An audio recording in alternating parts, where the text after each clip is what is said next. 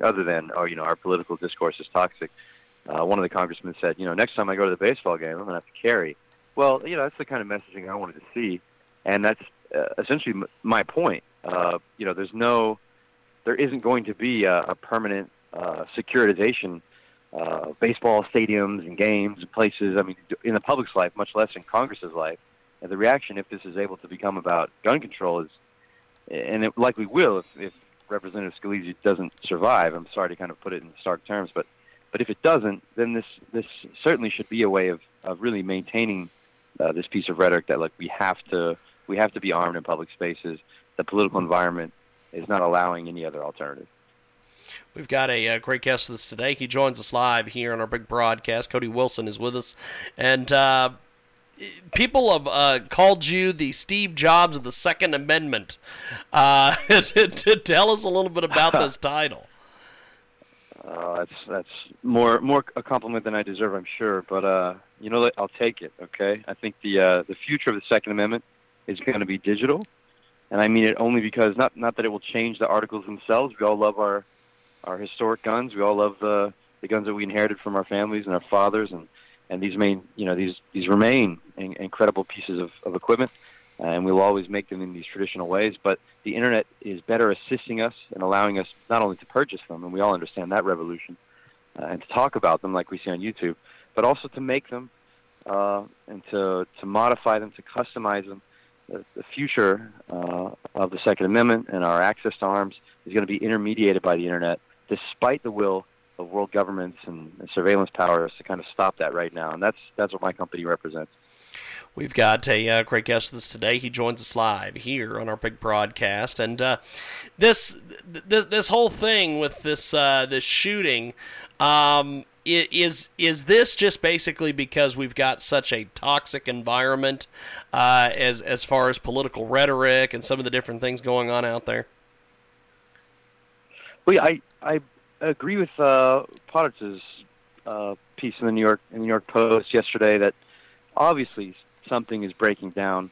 If we were kind of in the post-war period, if we kind of settled into a classic two-party system where we both kind of understood each other as controlled opposition, and everybody was centrist. The Republicans and the Democrats, at the end of the day, both kind of were chummy with each other. What's happening now is like what Akhil Amar says. We're reproducing the kind of house divided of the pre-Civil War period, and that's not to imply that a war is coming, but it is to imply that. You can go back and look historically. It is the same states that participated the first time around in the conflict. They've redrawn their historical divisions and their battle lines, if you will. These states, voted Republican, the old Confederacy, and then the old Union are now basically the Hillary Clinton states. It's kind of remarkable.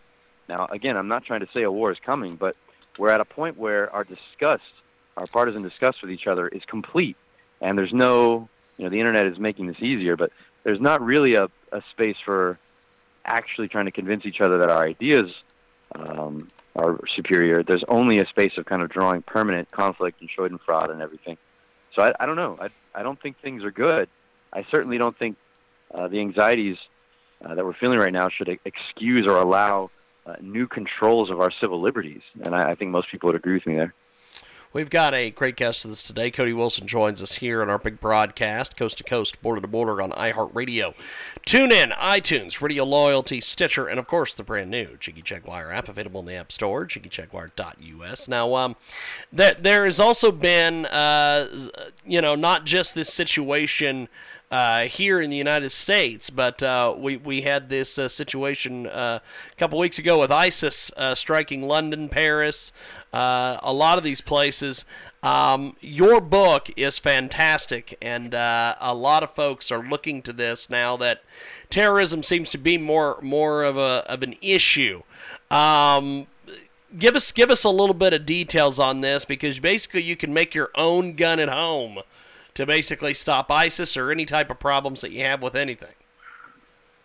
That's right. Our company basically represents this line of reasoning for the future of the Second Amendment. We have a product called the Ghost Gunner that allows you to make from 80% what are called incomplete receivers. You can make your own AR-15, your own AR-308, soon pistols like the 1911 and even Glock frames. And what we're concerned about is that obviously in a historical moment of rising tensions and demographic chaos and the kind of expressed desire of states to really control the flow of people and what they search for and what they try to do, we're worried that like this activity will increasingly be seen with suspicion. The activity, I mean, of producing your own guns. Like just recently, I think just today, Canada, for example, declared that all unfinished firearm receivers were just de facto machine guns. All this type of activity of maintaining your own private defense and food stores and being off the grid, that this will all slowly become part of a narrative of counterterrorism and controlling for, you know what I'm saying, this ISIS threat. So basically, we want to be a part of the conversation, like when you see all these attacks and we talk about how do we reasonably defend ourselves in the public square, but we also want to prevent states, in the name of security and preventative counterterrorism measures, from taking away vital aspects of our rights. And so we have to very quickly use the internet and allow the internet to be a safe space for this type of data, to allow you to make your own guns for yourself, and we have to protect that as best we can, that space. So it's a very complicated role that we have. We've got a great guest with us today. Cody Wilson joins us here on our big broadcast as a part of the fantastic iHeartRadio and AM/FM 247.com today. Cody Wilson is owner and proprietor of GhostGunner.net. He's also the author of a groundbreaking, fantastic book, Come and Take It. How's the book doing, my friend? Hey, the book's good. No one told me what to even do once we got this far into the sales. I mean, I wish I knew more about book marketing, but like word of mouth, and I guess the book would do even better if Hillary Clinton was elected president. But I'll take it. It's fine. I'm really glad she's not, and I'm really glad that the Second Amendment has at least another few years. Now that we have a new supposedly conservative justice on the Supreme Court, I think the book is going to be one of those things that people turn to from time to time when they want to understand how the internet revolution and the digital revolution are merging with our interest in the right to keep and bear arms.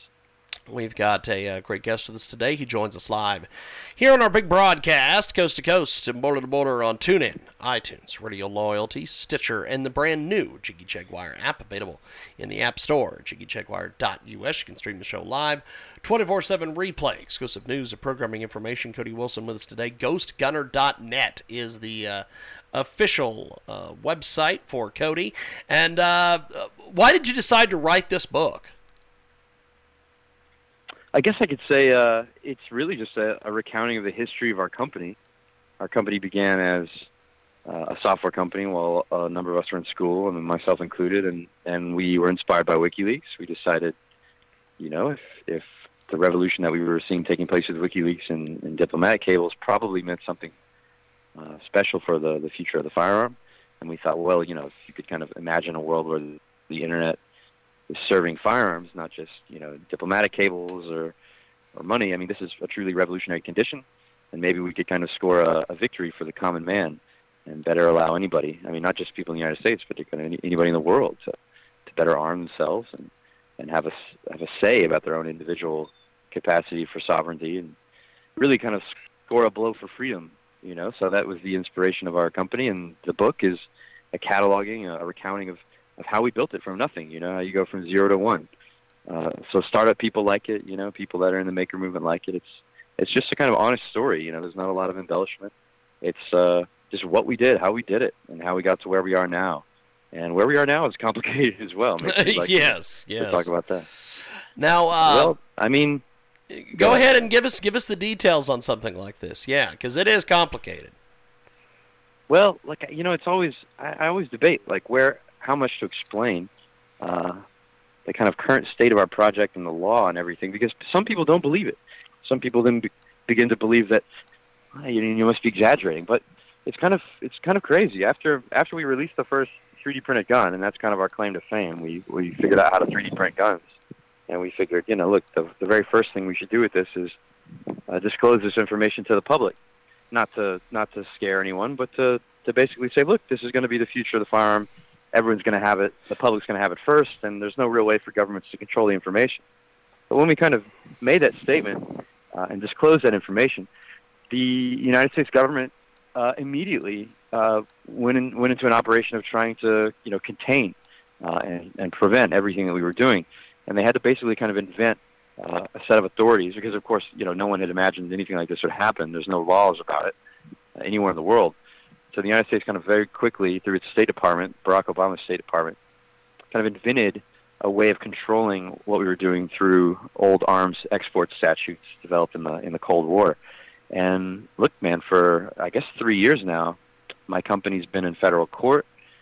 We've been engaged with a suit against the State Department about whether they can in fact control, the development and release of our own private, research. And it's actually a pretty bitter conflict, man. We've been all the way to the Fifth Circuit Court of Appeals, and in August we'll appeal to the Supreme Court. So, when I tell people about our project, when you buy a Ghost Gunner or when you buy 80% arms from us, it sponsors our continued fight with the oppression of the United States government. We've got Cody Wilson with us today. He joins us live here on our broadcast. And now, the headline here from this individual was "Kill as many Republicans as possible," is what this gunman said. Yeah. That is a horrid thing to say. What was some of the reaction that you heard from folks and different things in your neck of the woods? Well, I'll tell you, man. The first reaction we got was, "Oh no! If it's an AR, we're all in trouble. It doesn't matter, that the guy wasn't a right winger shooting at Democrats, although that would have been worse." But we thought if it was an AR-15, this was going to be an issue, and we thought if old Rep. Scalise didn't make it through, that would be a big issue too. So, look, our prayers are with his family and him, and we wish him a speedy recovery. But, gosh, I still don't trust congressional Republicans, much more than congressional Democrats on the issue of gun rights. So, I think our rights are in a precarious position as long as one of them is, exposed this way. But I'll tell you. It's kind of insensitive, but I have to say, the shooter must, he's one of the poorest shots ever, if I have to be frank about it. I mean, he's out there for that long shooting that many bullets, and look, it just tells me that the psychotic, rabid left isn't exactly ready for Civil War II, if you know what I'm saying. So I took some comfort in it that way. Well, Cody, I appreciate you making time for us today. Before we let you go, how do we get a hold of you online and social media and all that? Hey, we're Defense Distributed online. You can find us on Twitter. You can find us on Facebook. As you said so many times, and I thank you, our flagship site is ghostgunner.net. We allow people to make firearms at home. Cheap and easy, automated, the way the Internet should make it be. And I just really appreciate the time, man. Well, I appreciate you making time, and we'll talk to you soon. Thank you, brother. Hey, a pleasure. Thank you. Definitely, man. Have a good day. Cody Wilson with us today here on iHeartRadio and AMFM247.com. Build, grow, and enjoy.